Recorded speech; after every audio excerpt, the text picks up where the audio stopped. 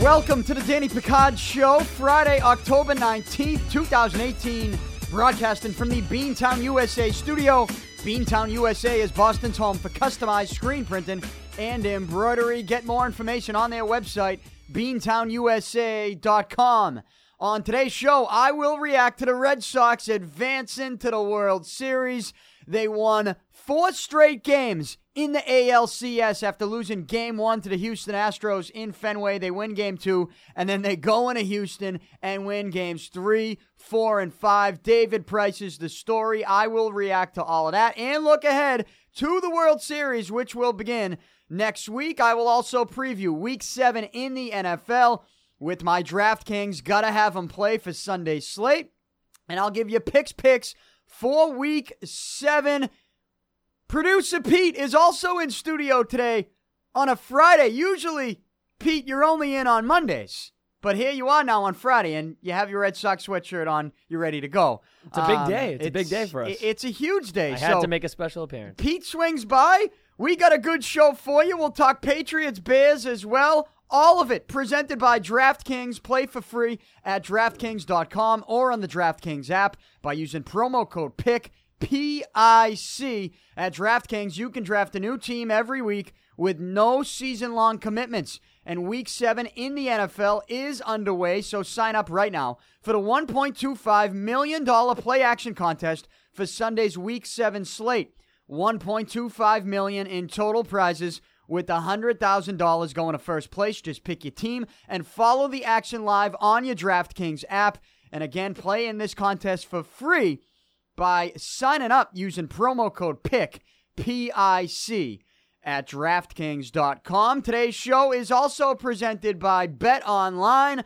Sign up today at betonline.ag and use promo code PODCAST1 to receive a 50% welcome bonus. That's promo code PODCAST1 at betonline.ag for a 50% welcome bonus with college football, the NFL, and now the Major League Baseball postseason, and even the NBA has begun, and the NHL, and any other sport that you want to find.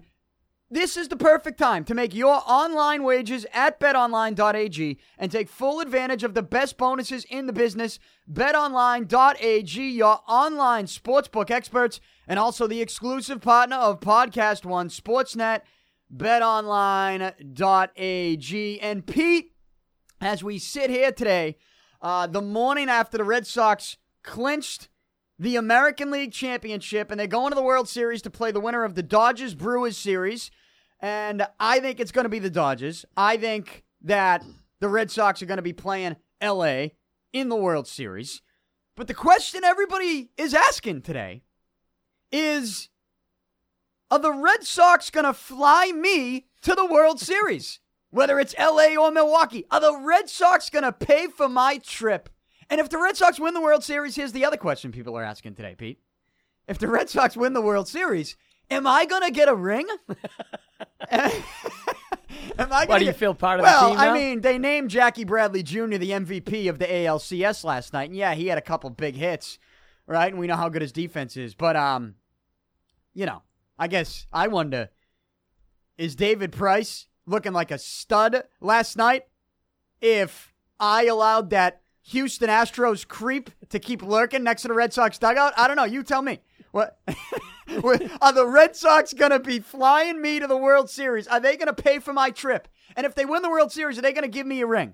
I think they owe you one, at least. And am I taking credit for the Red Sox success right now? It sounds like it. But in all seriousness, I am not taking credit for what David Price did last night. I'm not taking credit for anything the Red Sox did. That was David Price out there? David Price. Last night in Game 5, this series, the story of this series has really been incredible. Chris Sale versus Justin Verlander, Game 1, last Saturday night at Fenway. Pete, we were there. We were. Yeah. We were at the game. And that's really where all the chaos this week for me began. Oh, yeah. You were sitting next to me as I got a couple text messages telling me what happened down in the third inning with an Astros employee removed from a credentialed area that he did not have a credential to be in. The Astros put up a stink, said he should be there. He had a camera. He was texting frequently. And at the time, I don't think we realized how big it actually was. No, well, once I did my digging the next day, right? I did a little digging the next day. I found out that it was the Cleveland Indians that had tipped off the Red Sox. Or at least, what I could confirm was that the tip-off came from Cleveland because this man was acting suspiciously in the ALDS. When I made that report, that exclusive breaking news report for the Boston Metro newspaper that everybody picked up, that, not everybody wanted to say my name. We read a couple stories this morning, which is just humorous. Who is it, Jeff Passan? Or Passan, however the fuck you say his name, for Yahoo Sports. We read a story on Yahoo Sports. All right, Jeff Passan, or Passan, whatever his name is. He probably doesn't know how to pronounce my name either, but we wouldn't know because he hasn't tried to fucking say it. So, we read a story on Yahoo Sports. You would have thought that he broke this story. He got the name of the guy. Can I tell you something? I could have got the name of the guy too. But I didn't. There was part of me that didn't feel comfortable about that aspect of it. But it helps you confirm, right? It helps you confirm stuff. Look, I want to. You knew what he was wearing, though, didn't you? I knew what he was wearing. I know what he was wearing. Like. Yeah. Okay, listen. I know everything about this situation, and that's why I reported it. I love it. And even knowing everything, I was so close to not reporting it because there were a couple questions that I needed things to be confirmed, and then Major League Baseball confirmed it for me, and I said, we got to run with it. My editor, Matt Burke at the Boston Metro, we were talking, and we said, how can we not run with this story now? Here's the thing about people not giving me the proper credit. Now, a lot of people have given me the proper credit, and I want to say thank you to those people. And a lot of people here in Boston, in the Boston sports media, and not even sports media, just media in general. Not everybody in this town has said my name, but a lot of people have, and I want to say thank you to them because, to be honest, I didn't really expect them to do it, right? I mean, you know what type of business this is. This can be a dirty game in this business, and not, there are a lot of people that just don't like when they get maybe beaten to a story, especially one of this magnitude, especially by someone like me, right? And they don't necessarily like that. So I didn't know if I was going to get the proper credit, but I did, and I want to say thank you to the people that gave me the proper credit. But nationally, I mean, ESPN, say my name. I stayed up till like 2 a.m, Linda Cohn, 2 a.m. Sports Center. Come on, Linda. That would have been my career moment. That would have been a walk-off for me. I'm done. I'm out of here. Linda Cohn, say my name. She didn't do it. Yeah, story was broke. And then one of our guys followed up. And one of your guys followed up. But what was he following up on? The only reason he followed up on something is because I broke it. Nobody was breaking this. Nobody would know about this.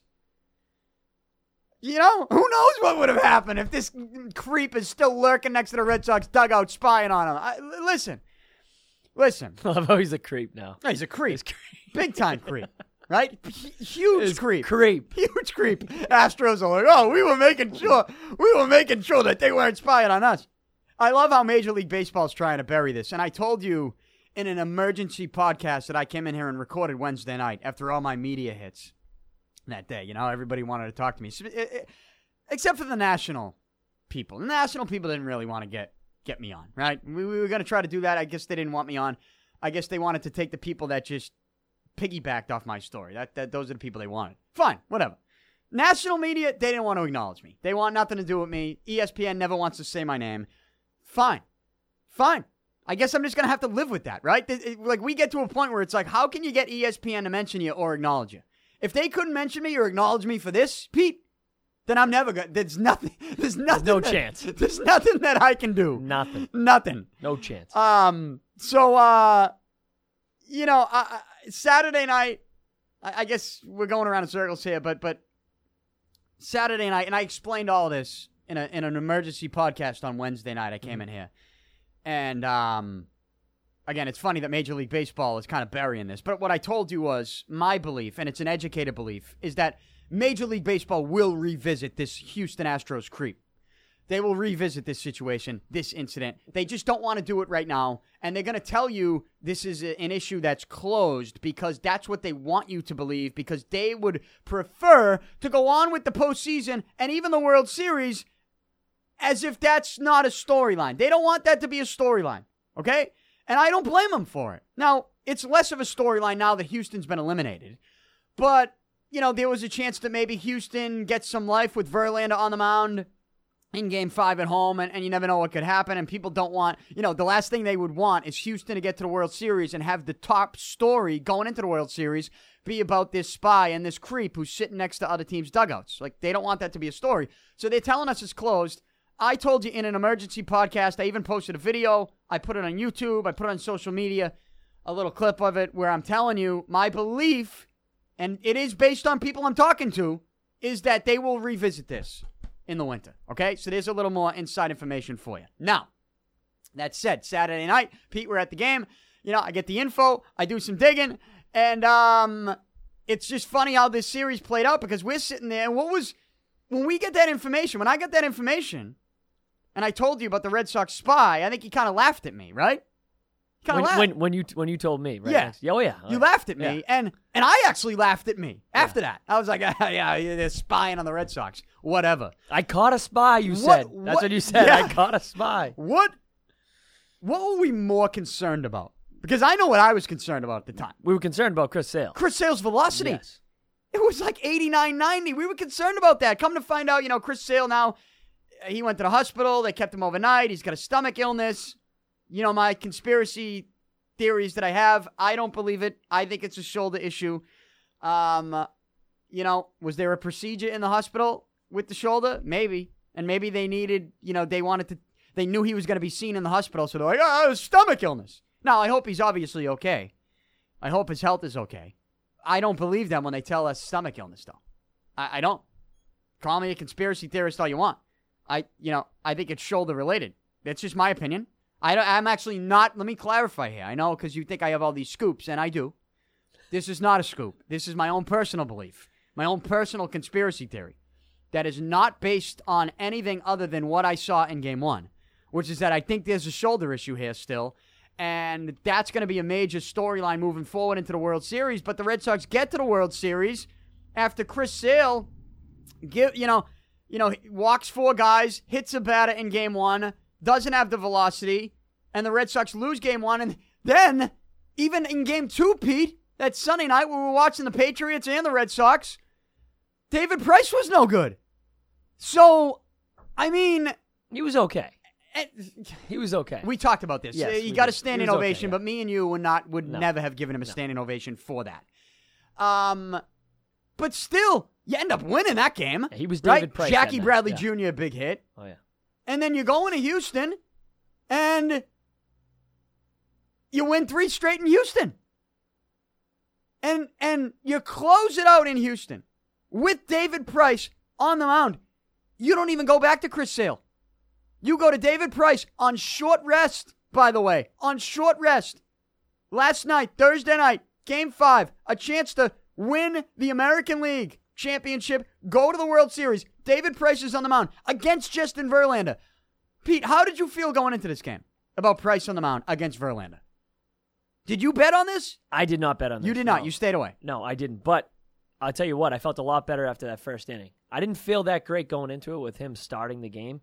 But after that first inning, I was excited. Yeah. I was excited to see the rest of the game. I was excited to see what else he had. Throwing 96 right out the gate. I mean, he was 94 to 96, right? Yeah. He was up there. Look, he was pumping it. Look, here's the final line on David Price. The Red Sox obviously win the game. Price was awesome. Rafael Devers had the big home run off Justin Verlander in the 6th inning, a 3-run home run. And Devers, who, by the way, remember me and you were complaining at Fenway in Game 1 with Verlander on the mound going, why isn't Devers in the lineup? And Nunez was terrible at third base and might have even cost them that game.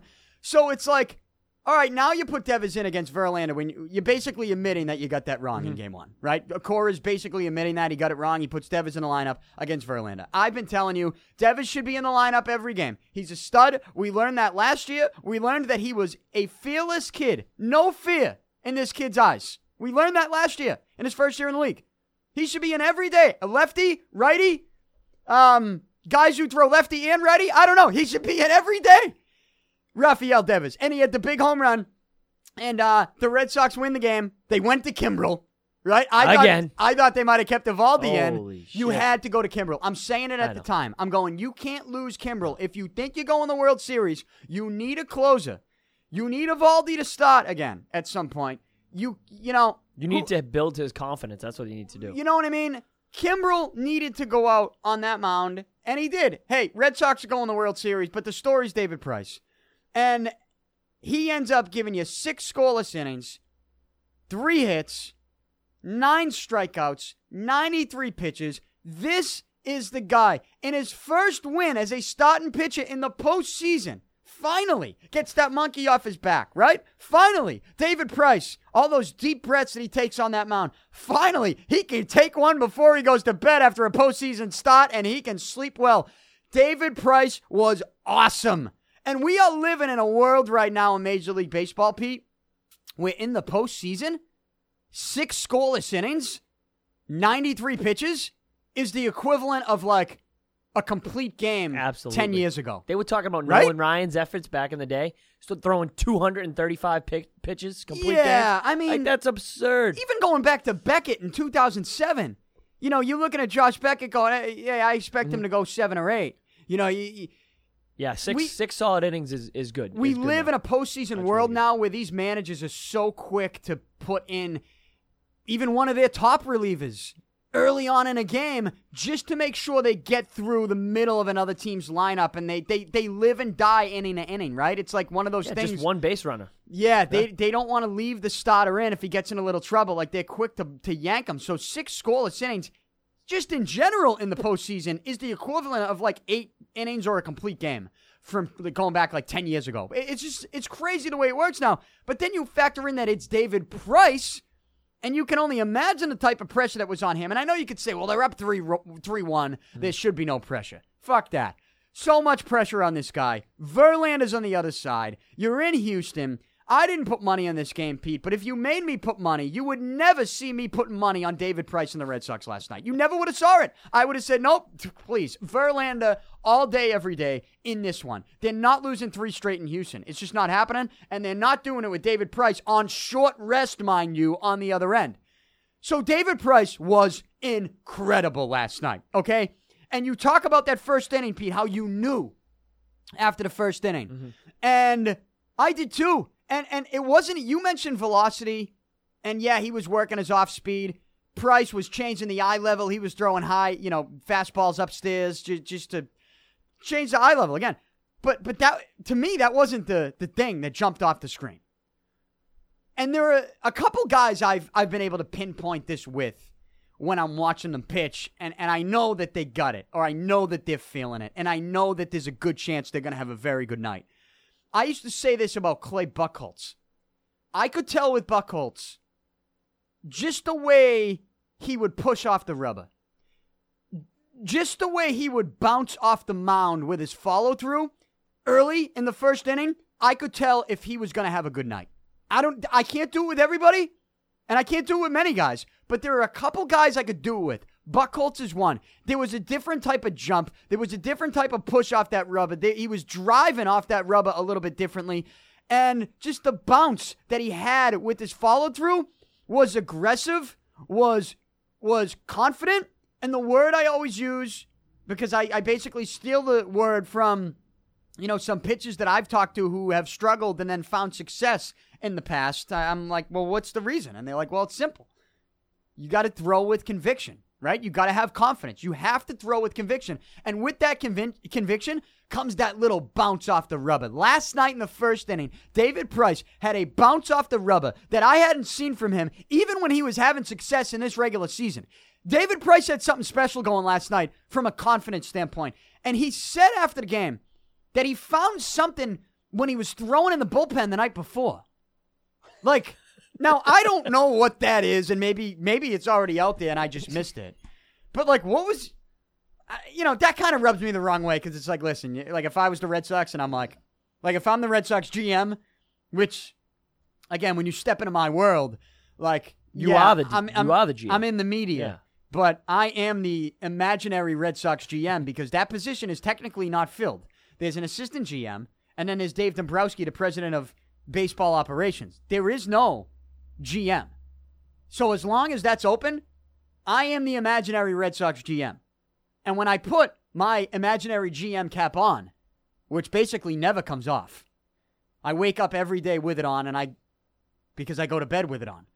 But when I have that on at all times, and I hear this comment from David Price after the game saying he figured it out the night before, he was warming up in the bullpen late in Game 4. He says he figured something out that night.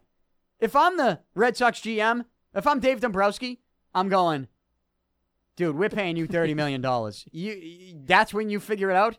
Okay, I mean, we'll take it. But, let's go now. That's when you figure it out? Here's what he figured out. He figured out, we win one more game, we're going to the World Series. I think he just figured out. Let's go. I think he just basically figured out, you know what? You only do this once, and I have nothing to lose, and I can't be worried about what people are going to say to me, so I'm just going to go out and say fuck it and sling it. That's what I'm going to do. Remember when Drew Bledsoe stepped in front of Tom Brady at the first Super Bowl? Charlie Weiss is like, hey, Tom, play it conservatively. Let's go. Let's take this to overtime. Drew Bledsoe stepped in front. Charlie Weiss starts walking off the field to go get a hot dog, and Drew Bledsoe steps in front of him, and he says to Tom, hey, fuck that. Go out there and sling it, okay? They drive down the field. Vinatieri kicks the field goal.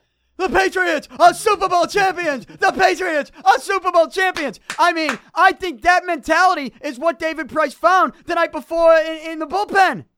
That's what he found. He had to have found it, Pete, because to me, the only difference was that confidence. The only difference was the way he was bouncing off that rubber, driving off that rubber.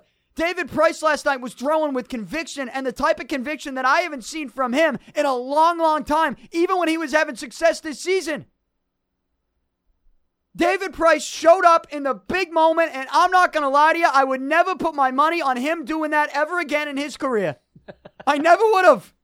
But you know where I'm at now with David Price because of that conviction that he displayed in Game 5 of the ALCS, Pete? You know where I'm at? David Price needs to start Game 1 of the World Series Tuesday night. we went from not having him in the starting rotation to start the series. He needs to, in Game 1 of the World Series. He needs to start Game 1 of the World Series. Shit. The World Series begins Tuesday night at Fenway. It's on Fox. They're playing either the Dodgers or the Brewers. I think they're going to be playing the Dodgers, okay? But here's the schedule, regardless of who they're playing. Game 1, Tuesday night. Next Tuesday, this coming Tuesday, October 23rd, it's at Fenway on Fox. Game 2, Wednesday, the following night at Fenway. They will have Thursday off, next Thursday off. Then, games 3, 4, and 5. It's a 2-3-2 series. Games 3, 4, and 5 will be next Friday, Saturday, and Sunday, either in LA or Milwaukee. I do not want to go to Milwaukee, so I'll be rooting for the Dodgers. And the question is, am I going to LA? And, to go back to the question we opened the show with, should the Red Sox be paying for my flight? Because of my report on the Houston Astros creep that was just being a complete bug with a camera and texting and stealing signals. It's exactly what he was doing. Everybody knows it, and they're burying it, and Major League Baseball will revisit in the winter.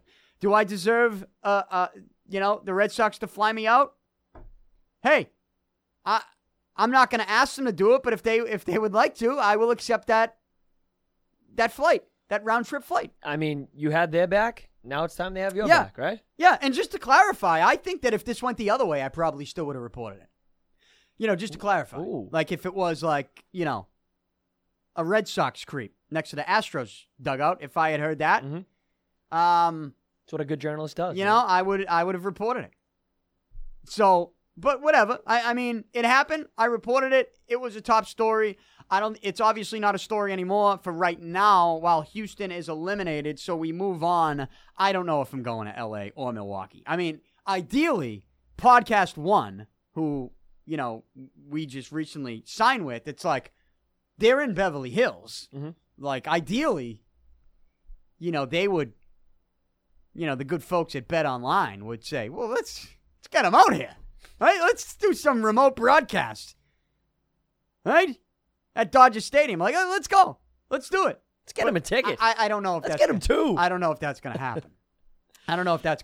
But listen, the schedule, games 3, 4, and 5, either in LA or in Milwaukee, next Friday, Saturday, Sunday. Then they'll have the following Monday off, And games 6 and 7, if necessary, will be at Fenway, with game 7 being on Halloween, October 31st. Trick or treat at Fenway. Yeah, that's not going to happen. What? It's not going to be a game 7? It's not going to be a game 7. Come on. I don't know. How confident do you feel in these Sox? You never know. Well, first of all, and again, I say Chris Sale, but look, they basically won this series without him, right? In 5 games. And do you honestly feel that any of the National League teams are better than the Astros? No, I don't. I don't Think either. about who the Red Sox beat. They beat the Yankees, Yeah. and they beat the Astros. They both have 100 wins. 100-win teams, dude. And so now it's like, but here's the deal. Human nature, Pete. Human nature. Just giving a little lesson to the kids out there. Human nature is a real thing. And so the letdown, again, not to say that I think this is a group that doesn't have the character to be successful in the World Series, but I think when you beat 2 teams like this, okay, and you do it in the fashion that you did it, I think there is absolutely now, when you get a period, you get a couple of days off, are you going to be maybe overlooking your competition a little bit? They might let their guard Are you down going to a be little bit. trying to already? Yeah. Are you already on the duck boat? Claiming your seat. Do you I know already I know am. what duck boat you're on? Are you already thinking about who's going to be on your duck boat with you? I'm going to be on the third one. Are you going to put me on a duck boat? You know what I mean? So we know where we are. We just want to make sure they know where they are. These are things that if you're thinking about, it might affect you in this series early on, which, if it does, could force this thing to go a little bit longer than me and you probably both expect. If we look at this thing and just match it up, the lineups, the pitching staff, let's acknowledge that the Dodgers have some good pitching. They have one of the best pitchers in the league, Kershaw. You saw what he did the other night. So, and we might see him again in that series if need be, in a desperate situation. So, look, the Dodgers, don't sleep on them. They're a good team. They are a good team. And they've been there. They were there last year. And they're that, could it be that type of team that's like, hey, you lost it last year. You'll learn from your mistakes. I'm telling you, human nature might kick in. And I think this series, I could see a game 7 at Fenway on Halloween. There's no question. Would I take the Red Sox? Yeah. But now the question is, well, what's the Red Sox rotation going to look like? What's up with Chris Sale? Let's just, and Pete, I'm giving you my rotation right now. This is what I would do if I'm the Red Sox. I'm giving you my rotation. This is what I would do. And this is if Chris Sale's completely healthy. I don't know that he is. I don't know that he's going to be. But let's just say he is, okay? Here's my rotation. David Price in game 1 because it's on normal rest, right? It's game 1's Tuesday night at Fenway. So you just had Thursday night. He pitched on short rest. You're going Friday, Saturday, Sunday, Monday. He pitches Tuesday. That's normal rest, right? 4 days off is normal rest. Then I'm going Chris Sale in game 2 at Fenway. Then in game 3 in either LA or Milwaukee, I'm going Nathan Eovaldi. Nathan, where have you been all my life, Eovaldi? I'm going with him. He was throwing 101 miles an hour last night out of the pen. This is a guy you have to, and the reason I'm starting him in game 3 over Porcello is because I'm looking ahead. And if this thing is going 7, Pete, this is why I brought up game 7, potentially. If you're Alex Cora, I think you have to look at this like, if this thing is going 7, who's your game 7 starter? You have to set it up like that. It's got to be Eovaldi. Game 7 starter is Nathan Eovaldi, in my opinion. You pitch him game 2 because you got to start the series with your best guys in the first 2. And I still think you got to throw Sale into there. But we'll go David Price game 1. I think David Price, you got to keep rolling with his confidence right now. You have to. You'd be crazy not to, in my opinion. You go with Price, then you go Sale game 2. Eovaldi game 3, setting Eovaldi up as the game 7 starter. Because the 2-3-2, it would be tough to then, have your game. You can't have your game 4 starter going in game 7. So I got Porcello in game 4. Which means that Porcello available out of the pen early on in the series and then also again late. Eovaldi game 3 and game 7. Porcello game 4. Price game 5 again. Sale game 6. And then again Eovaldi game 7. That's what I'm doing. Price, Sale, Eovaldi, Porcello. Price, Sale, Eovaldi. That's my 7-game series Red Sox rotation. I don't think that's the biggest question in this series, though. The biggest question, Pete, in the series is what you're doing on the road in a National League ballpark where you lose the DH, either in LA or in Milwaukee. Games 3, 4, and 5. 3 days in a row. Yeah, the Sox have what are you doing? Some decisions to make. Because really you're not, big I mean, Benintendi, monster catch. Jackie Bradley Jr., we know about his defense, but he's been swinging a hot stick. You're going to take him out of the lineup? You're not taking Mookie Betts out of the lineup. So, what are you doing with JD Martinez? You're not going to take him out of the lineup. He has to play first base in LA or Milwaukee, right? He's never played first base in his life, at least not at the major league level. He's played the outfield and he's been a DH. So, can JD Martinez play first? We better hope so. He has to, right? We better hope so. You know, because unless you're moving, are you moving Benintendi to first? Like, what's the move here? What's the move? And you can't just think about it like just throwing somebody at first base, especially with all the struggles the Sox infield, especially, at third base, has had throwing the ball, fielding the ball. So it's not just somebody you can just throw over there. No, you're going to need... They have to be ready to play, be able to make some plays. So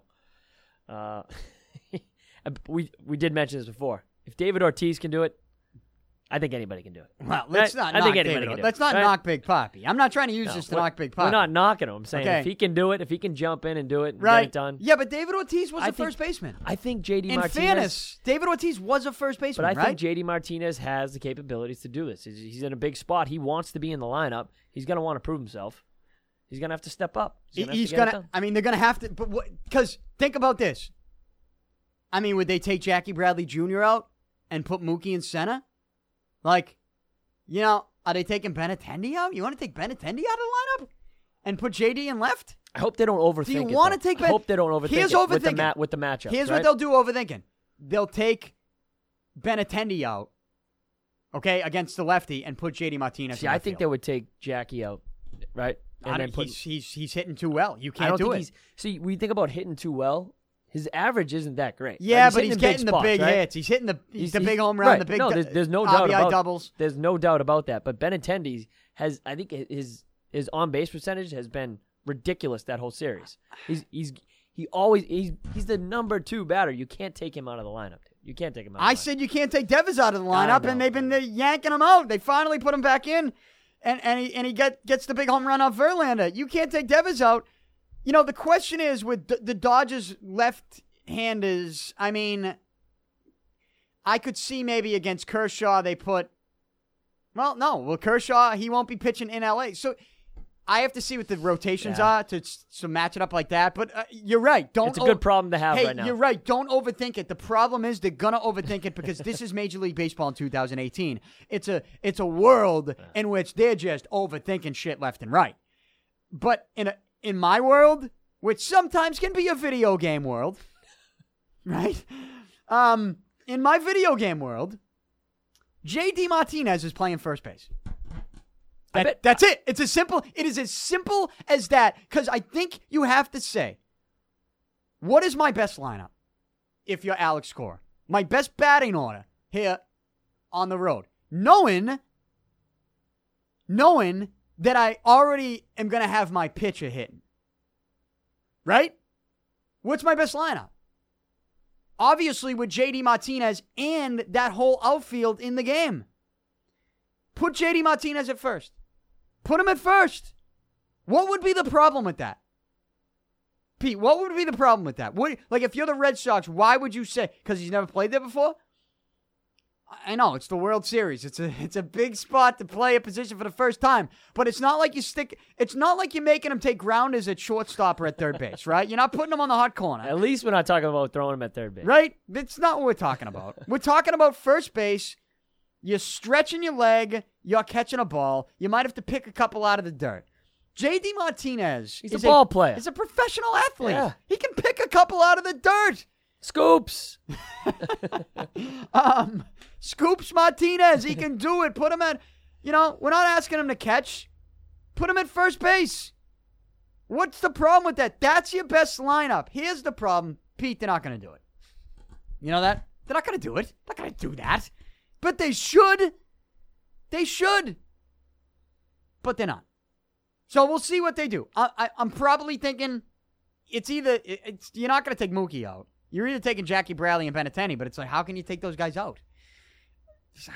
it's a What a problem to have. Yeah, it's a great. I mean, it's a good problem to have. But at the same time, I think it's an easy solution if you want to think like me, and that's just put Martinez at first. No. But they're probably not going to do that. Especially when their outfield is the best outfield going right now. Yeah. Defensively. Mm-hmm. So it's tough to break that up. All right. That's what we got. What else? Kimbrel, apparently he was tipping pitches. Hopefully he figures that out. You got to keep going with him, though. Because I don't think you can lose him mentally, right? I think if you don't go to him in a save situation in the ninth, you then get yourself into a situation as a manager where you probably can't use him again, because if you think he's lost at that moment on the mound, how lost is he going to be when you lose all confidence in him and don't even go to him? Tipping pitches, though? That was his problem? They say... Throw fucking strikes. That's what I'm saying. That's all he needs. I don't think it was... That's his only problem right there. Throw strikes. Make them make the plays and put the pressure on and him. Pound the fastball. Do it like the kid Hayden for Milwaukee, which is you're just getting on that mound and you're just pumping it in. And you're basically saying, hey, if you can hit this, I'll tip my cap. But you're not going to hit it, because right now I'm going to throw it right by you with conviction. It's all about conviction. You can talk about tipping pitches. Price can talk about what he discovered in the bullpen the night before. It's about throwing the baseball with conviction. We know these guys got it. We know these guys have the tools to be able to go out and dominate. It's what's going on between the ears. What are you thinking about? How much confidence do you have in everything that's in your toolbox? It's about throwing with conviction. And, it's good to see that you saw some of that last night out of Price. What a game. What a series. And now we move on to the World Series. We will get into a little bit more of a preview on Monday, because I'm sure by then we'll know the actual rotation. We'll know what Alex Cora is thinking with regards to what they're going to do when they get to the National League ballpark. But, Pete, what's up? Am I missing anything here? Did I not? Oh, here's one more thing we got to get to real quick. Because I've heard everybody and their mother talking about this, and I didn't really get a chance to chime in because I've been out breaking huge Major League Baseball stories and beating everybody to the punch. The Mookie Betts the home run that was called, Joe West said, fan interference, no home run. In Game 5 last night, there was nearly an identical play. Fans didn't want any part of it. Everyone backed up, Now, Mookie was a little bit, it wasn't as close. It wasn't as close. It was. But it was nearly identical. It wasn't close. It wasn't identical. It was close to being identical. But it was close. Pete, what did you think of the call? Because Houston, they were upset. They thought, that should have been a difference maker. And I think there was a quote out there that said Joe West deserves a ring or something if the Red Sox win it. But I thought in the moment it was all about the call Joe West made, because I think when they review it, they weren't going to overturn that. So he made the call, fan interference. When we break it all down, what's your reaction of I think the call? They were in a tough spot with the camera angles alone when they went to the reviews. Yeah. I don't think they had the best camera angles on the actual play. Because if you look at it, he wasn't as close to the wall as I thought when he was making the leap. Obviously, the people aren't reaching out over the wall, right? Mm-hmm. You don't see that happen. But I mean, I'm still a believer. I mean, I'll say this. I think it was fan interference, because I think he would have caught the ball, right? But then you got to go back to thinking about the actual rule, about leaning over the wall, and are they interfering with play in terms of the actual field? So as much as it pains me to say this, I don't think it should have been an actual out. I think the Major League Baseball has to come up with a new rule now, knowing that this just happened. They're going to have to come up with a new way to rule this on the field, because if anything, I mean, I would say you got to give the guy a double. You know what I mean? Or play on as if it's a live ball. There's got to be a new rule set in stone that kind of takes this into account now. I mean, it's crazy that we're sitting here talking about it, but I personally don't think he should have been out. All right. Well, I hate to say this, but you're wrong. And I think if Major League Baseball is gonna come up with the rule, here's the rule they should come up with. They should send out a press release to every team and say, hey, it's good that we have fans in the building. It's good that, they have a good time when they're sitting in their seats. They're drinking, they're catching home runs, catching foul balls. It's good that they're having fun. It's good to see humans having fun at a baseball game. Here's the problem. This game that we play, this league that we run, at the end of the day, it's not really about the fans. It's not like when you simplify what happened, player A throws a baseball. Player B hits a baseball. Player C has a job. Either he catches that baseball or he doesn't. Tell me where a fucking fan comes in to the important parts of what this game is all about. Well, player C wouldn't be even playing if there wasn't fans involved, so they're don't paying give me their that. way. Guess what? If those fans didn't show up, there'd be more fans that would take that fan's And that place. same fan would then interfere with the play. Maybe not. Yes, they would. Here's the deal. Here's the deal. Just move the seats back a little further. I- Don't allow them to do it. Maybe.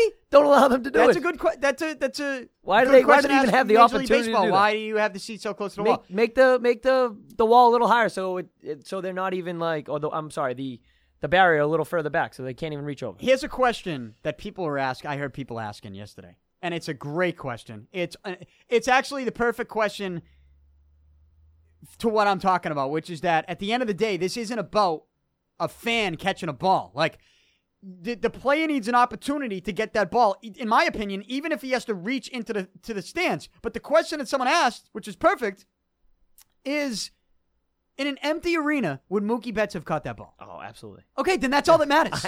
But it doesn't matter. That's all that matters. Oh, so you're playing it literally to the rule. Like, here's what the rule says. Yes. Here's what I'm saying. Right. They need to rip up the rule and send out a press release and say, at the end of the day, it doesn't matter what the fans want, or the fans shouldn't be part of the rules. But they have to create the rules in the right.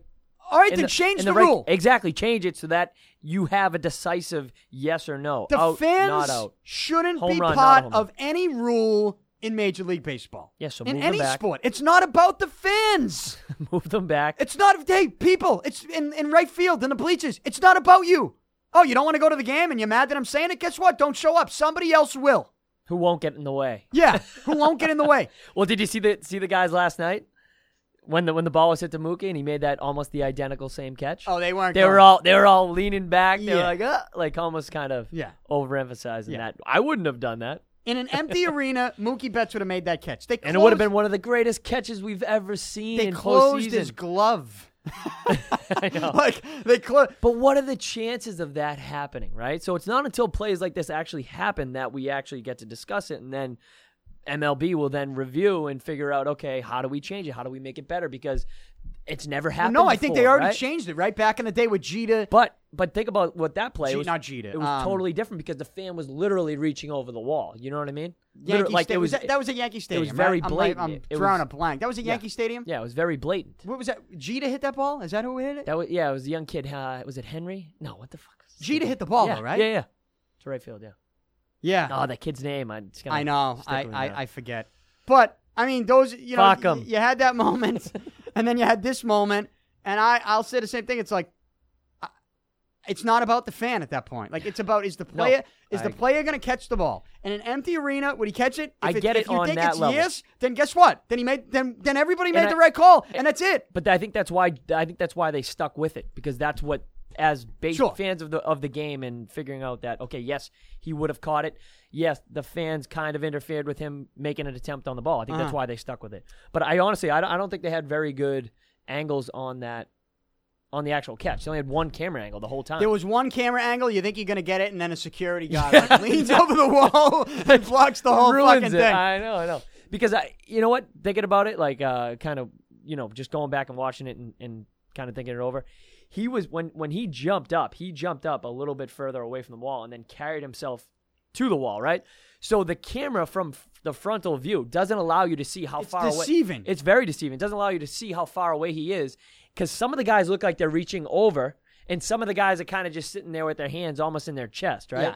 So it's like you really can't tell how far they're actually reaching over. It like you said, it's not about the fans, but they have to put something in place now that this happened, where either they make the wall a little thicker so they can't reach over, or they push them back completely, or they add a rule like like fans act like a wall. I don't know. Maybe it's no holds barred. Fans can interfere from now on. Well, maybe or different cameras, more cameras. I don't know. It's just in that specific play, I thought it was all about the initial call because they weren't going to overturn that.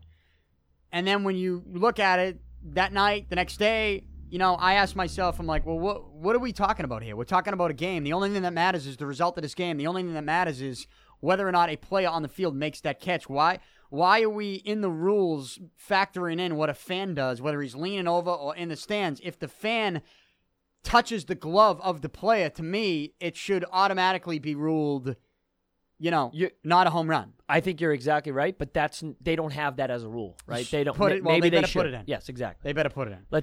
You get your contacts. Yeah, right to them. I'll send a couple emails and texts today.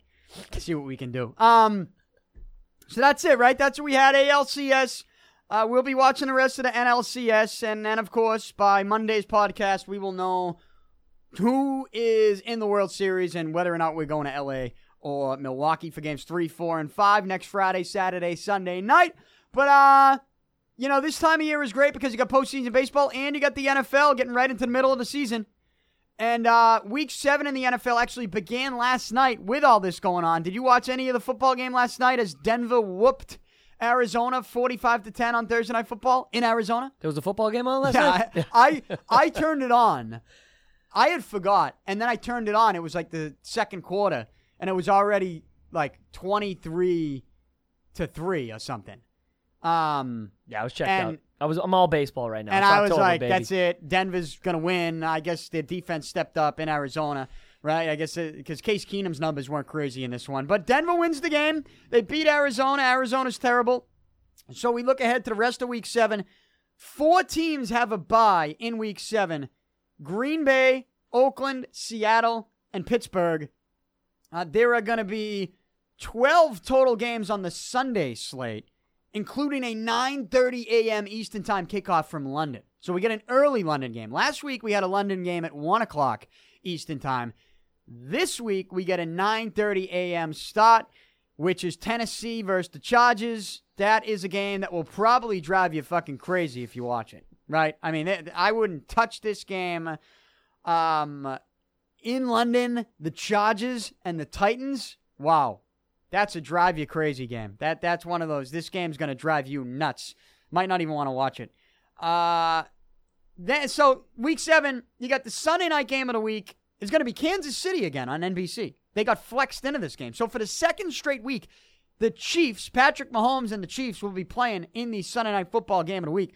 Kansas City, a 6-point favorite as they host the Cincinnati Bengals. Kansas City coming off a loss to the Patriots on Sunday night football last week. One of the most impressive losses that I've seen.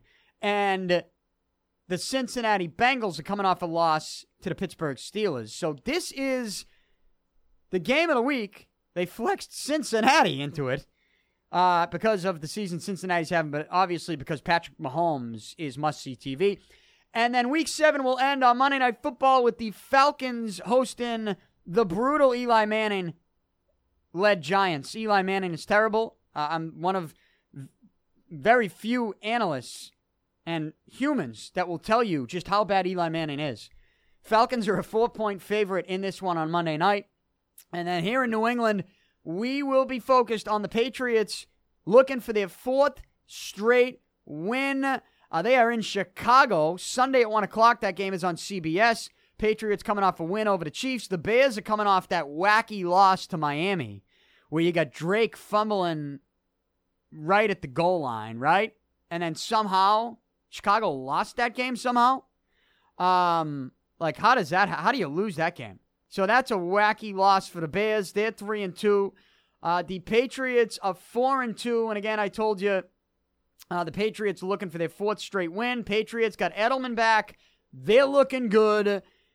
The question is, how healthy is Khalil Mack going to be? I think he had an ankle injury in that game against Miami last week. And also being in Chicago, 1 o'clock, that Bears defense. Patriots, 2.5-point favorite on the road. But I'm not touching this game. You know that? I'm not touching this game. They're going to be loud in Chicago. That we've seen how good that defense is. I don't know that I buy into Trubisky against the Belichick defense that, I say improving, but they did let up 40 points at home to Kansas City. I still think that says more about Patrick Mahomes. Yeah, the McCourty's had a bad night, but Mahomes is special quarterback. I would just stay away. I think if you made me pick who wins the game, I say Patriots win, not just because I'm wearing a Patriots zipper up today. Yeah, you get the Pats, I got the Red Sox. So just straight up home. I just think that the Patriots are better than the Bears. That's all. But when I look at the schedule, like if Patriots are going to lose another game, I think we could look back at this one and maybe say this was one of the tougher games in Chicago. A Bears team that's hungry, a Bears team that's got life with Khalil Mack on the defensive end, and a Bears team that has some expectations this year. So I don't think it's going to be easy, and because of that, I think I would stay away from this one because it's on the road. If it was at Gillette, maybe I would be more certain that the Patriots would win. But that's what we got looking at Week 7, which brings me to my picks as we wrap up the show. Usually every Thursday, we waited until Friday to give you this podcast this week because we wanted to wait until Games 3, 4, and 5 in Houston between the Red Sox and the Astros were done. So here I am on a Friday. I'm going to give you my picks. And my DraftKings gotta have them play for Sunday's slate. Last week, I gave you Matt Ryan, and I nailed it. It was probably the first one that I nailed all season long. And this week, I am going with Jarvis Landry, Cleveland Browns wide receiver. Jarvis Landry, $7,300 on DraftKings for Sunday's slate. He's the 4th most expensive wide receiver. The Browns are in Tampa Bay. Cleveland is playing the Buccaneers in Tampa Bay. Tampa Bay has the worst defense in the NFL, allowing 35 points per game. I just think Landry's due. He only had 3 DFS points last week. Okay? He's a good receiver. Yeah, he gets attention, but I believe Baker Mayfield's going to have a day. Landry gets about 10 targets a game.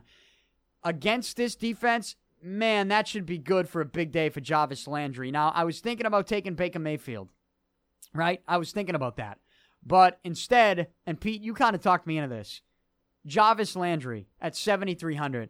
That is my gotta have him play. I think Landry's set up for a big day. I don't know how many people are going to think about taking a Browns wide receiver in this game. So, I'll take the receiver that I think is going to have a big one. $7,300 Jarvis Landry. That's my DraftKings. Got to have him play for Sunday in Week 7. Sign up today at DraftKings.com or on the DraftKings app by using promo code PICK, P-I-C, to play for free with your first deposit. Again, that's promo code PICK, P-I-C, at DraftKings.com, which brings me to the segment that everybody has been waiting for now. Since I had a perfect Week 6 with my picks. I went 5-0 last week. PIC'S PICKS. Every week I give you 5 NFL games, just straight up winners as part of the Podcast One Sportsnet Challenge. So why don't we get into it right now? Hit the music. PIC'S PICKS for Week 7 as part of the Podcast One Sportsnet Challenge is presented by BetOnline. Sign up today at betonline.ag and use promo code PODCAST1 to receive a 50% welcome bonus. BetOnline.ag, your online sportsbook experts and also the exclusive partner of Podcast One Sportsnet, BetOnline.ag. I am 19-11 on the season, Pete. And again, this is just picking straight up winners. I went 5-0 last week in the Podcast One Sportsnet Challenge. I'm still kind of near the basement of the standings, but my perfect week last week, I'm within striking distance. So we need another perfect week is what I'm telling you. Here's the problem that I'm running into in this Podcast One Sportsnet Challenge. People are cheating. You know that? They're cheating. Scott Braun, MLB Network, Shaquille O'Neal, Adam Carolla, they're cheating. We get an email every week, and the email's simple. It says, you can only pick from Sunday's games. You know what they did last week? They took Green Bay on Monday night. It's like, no shit. Who wouldn't want to take Green Bay at home against San Fran? Now, they may just sweat it out. But still, that's an easier pick than, not knowing that you can't pick it, like me, playing by the rules. They're cheating. You know what else they did? Thursday night, they took Philly over the Giants. Who doesn't want to pick against Eli Manning? He's terrible. Well, if I wanted to cheat, I would have picked Philly too. But I play by the rules, okay? At least I do in this Podcast One Sportsnet Challenge. So that's the issue that I'm running into. Not only are the odds stacked against me because I'm kind of in the basement of the standings right now with a tough start to the season with my picks, but I also got people cheating. But I'm 19-11 on the season. It's a point-based system, and if you want to check out the standings yourself, you can go to podcastonesportsnet.com, and you can also join in on the trash talk by using hashtag SportsNetChallenge on social media. And as I always tell you, I'm not just picking for me, I'm picking for charity. The winner of the Podcast One Sportsnet Challenge at the end of the season will get a check for $5,000 to give to a charity of their choice, okay? This check of $5,000 to the charity of your choice is courtesy of Bet Online. Also courtesy of Bet Online. And I think I'll let you know a little bit about it more next week. Or maybe this weekend if you follow me on social media at Danny Picard. But because I was 5-0 last week in my picks, there's also a weekly winner. I get some gift credits from Bet Online of $100 to give away. So keep an eye on that because I'll be telling you how you can win those $100 credits from Bet Online in the next couple days. As soon as I find out how many I'm getting. I don't want to tell you how many I'm getting because I don't know. I think it's a handful, but we'll wait and see. But I am getting something for having a perfect week 6. Let's have a perfect week 7, shall we? Pick number 1. The Philadelphia Eagles over the Carolina Panthers Sunday at 1. This game is in Philly. The Eagles are a 5-point favorite at home. The Eagles are 3-3. They are coming off a win over the New York Giants on Thursday night. They have extra time to prepare for this game. It's a beatable Carolina Panthers team who's 3-2. Carolina's coming off a 23-17 loss to the Washington Redskins in Week 6. Now, Cam Newton tries to bounce back from a tough loss by going up against an Eagles defense that ranks 5th in the NFL. The Eagles defense allows just 19.5 points per game. And then on the other end, you got Carson Wentz, quarterback of the Eagles. He's feeling it right now. 7 touchdown passes and no interceptions in his last 3 games. And again, home field is key, not just for the Eagles, but also for an Eagles team that has extra time to prepare because they played on Thursday night last week. And again, extra time to prepare against a Carolina team that's certainly beatable. I expect the Eagles to take care of business at home. Give me Philly to win this game in their own building over Carolina Sunday at 1. Then I'm going with the Jacksonville Jaguars over the Houston Texans Sunday at 1. This game is in Jacksonville. So Jacksonville, they're at home. They're a 4.5-point favorite. The Jaguars are 3-3. The Texans are 3-3. This is a dogfight in this AFC South. There's actually a 3-way tie for first place in this division. The other team at 3-3 is the Tennessee Titans, and they play against the Chargers in London. Kickoff at 9:30 Eastern Time. For those who are wondering about that, stay away from that game. That game's going to drive you nuts. But if you want to look at a game in this division that's a dogfight that could be for first place in the division, look at Jacksonville and Houston Sunday at 1 in Jacksonville. I'm taking the Jaguars to win this game. They've lost 2 straight games. Desperate times call for desperate measures. I think they'll step it up against the Houston team that's won 3 straight. The problem with this 3-game win streak for Houston is that it hasn't really been convincing, right? Bad coaching decisions on the other end. Bad mistakes by other teams' quarterbacks late in games. I just don't... Houston, to me, they've underachieved. They've turned it around to get to 500 at 3-3, but they still haven't shown me that they're going to be the team that I expected them to be this season. So I expect Jacksonville to turn things around, to do it in their own building against a beatable Texans team. Give me Jacksonville to win this game at home and get their 4th win of the season. Then I'm taking the New Orleans Saints over the Baltimore Ravens. This game is Sunday at 4 o'clock, and it's in Baltimore. The biggest problem about this game, now the Saints are a 2.5-point dog on the road. Baltimore is 4-2. The Saints are 4-1. Drew Brees has never beaten Baltimore. He's never beaten Baltimore. And, that you could say is a problem when picking New Orleans to win this game on the road in Baltimore. Baltimore's defense is unbelievable. I just think the Baltimore defense that ranks number 1 in the NFL, allowing only 12.8 points per game, they've yet to see a quarterback running back duo this season like Brees and Kamara. Also, New Orleans is coming off the bye, and they've won 4 straight. New Orleans lost week 1 against Tampa Bay in that shootout, and then they won 4 straight. Come off a bye, rest some guys up, get extra time to watch Baltimore. I think New Orleans is going to go into Baltimore and win this one. The Ravens, I told you they're 4-2. They got the number 1 defense in football. They're coming off a 21-0 win over Tennessee. Will the Ravens shut out the Saints? No way. No way. I think the question here is, can the Saints defense stop the Ravens offense? That's the question. Can the Saints defense slow down the Ravens offense in Baltimore enough where they could keep up and win? I think they could do it. I'm taking New Orleans in this one to win the game, get their 5th win of the season. I'm just feeling good about them right now coming off the bye. Give me New Orleans over Baltimore Sunday in Baltimore. Then I'm taking the Kansas City Chiefs over the Bengals on Sunday Night Football. Chiefs are a 6-point favorite. This game got flexed into Sunday Night Football. Patrick Mahomes on the Sunday Night Football NBC Game of the Week stage for the 2nd straight week. Chiefs are coming off the loss to the Patriots, but the most impressive loss that I've seen in a long time, scoring 40 points. I look at the Bengals. They're coming off a loss to the Steelers. The Bengals' pass defense, not good. Ranks 28th in the NFL. They allow 292 pass yards per game. I expect Patrick Mahomes in Kansas City to carve them up. Mahomes with another big night on Sunday Night Football. KC is for real. The Chiefs are for real. Mahomes is a legit stud.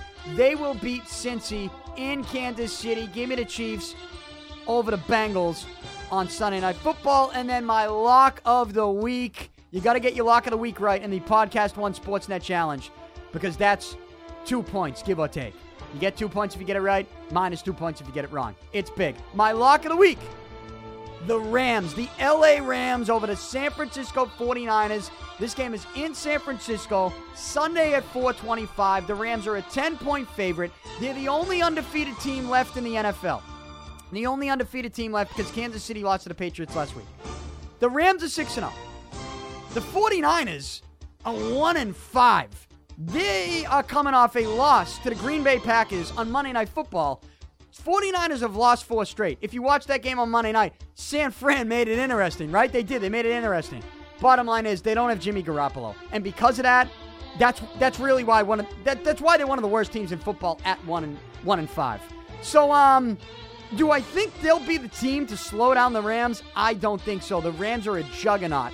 Offensively, defensively, we ask the question every week, who's gonna stop them? Who's gonna at least slow them down? It ain't going to be San Fran. I'm sorry.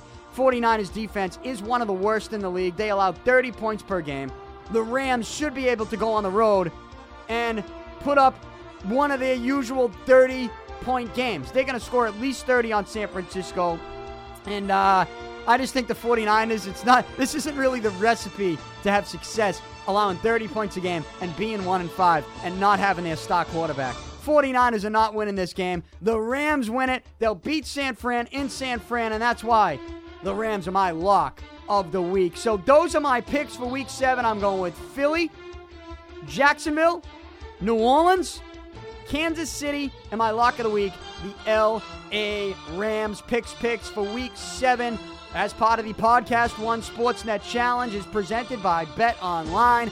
Sign up today at betonline.ag and use promo code PODCAST1 to receive a 50% welcome bonus.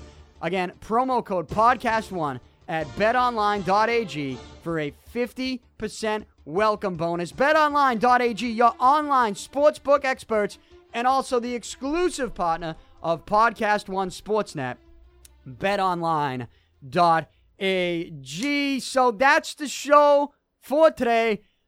We will be back on Monday. Pete, you're going to be back in on Monday. Give me my shoulda, coulda, woulda. I'll be here. Over the weekend. Oh, yeah. You're going to tell me what I should have bet over the weekend as we look back on everything that happened in the NFL.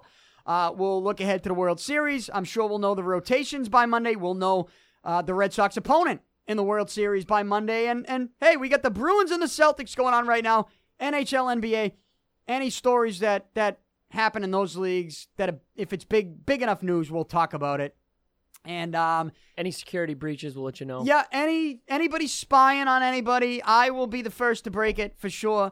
Any huge Major League Baseball stories that will be just the biggest stories in a long time, I will be beating out Jeff Passan, Buster Olney, give me someone else, Dan Shaughnessy. I'll be beating them all out to it. I'll be getting these stories first right here on the Danny Picard Show. We'll break them down for you on Monday. Anything else that I'm missing? Anything happening this weekend? Oh, there's fights at the TD Garden. There's boxing at the TD Garden this weekend. So if you're in Boston, check it out. And also WWE Sunday. So a busy weekend at the TD Garden. I don't think anyone from WWE is going to be on this show. I told them I would go to the Garden and record a podcast with someone. I'm trying to get Kofi Kingston. He's a Boston guy. He likes Boston sports. Thought it would be a good conversation. But WWE usually, they don't like to give me any of my requests that I have when they're in town. It's unfortunate. It sucks. And I think they question my reach. But you can't question my reach anymore because the news that I broke with the Astro spy, everybody and their mother in sports is talking about it. So I think the days are over now, Pete, that they question the reach of the Danny Picard show, right? I sure hope so. Those days are over. This show is over. Have a great weekend, everybody. Talk to you Monday.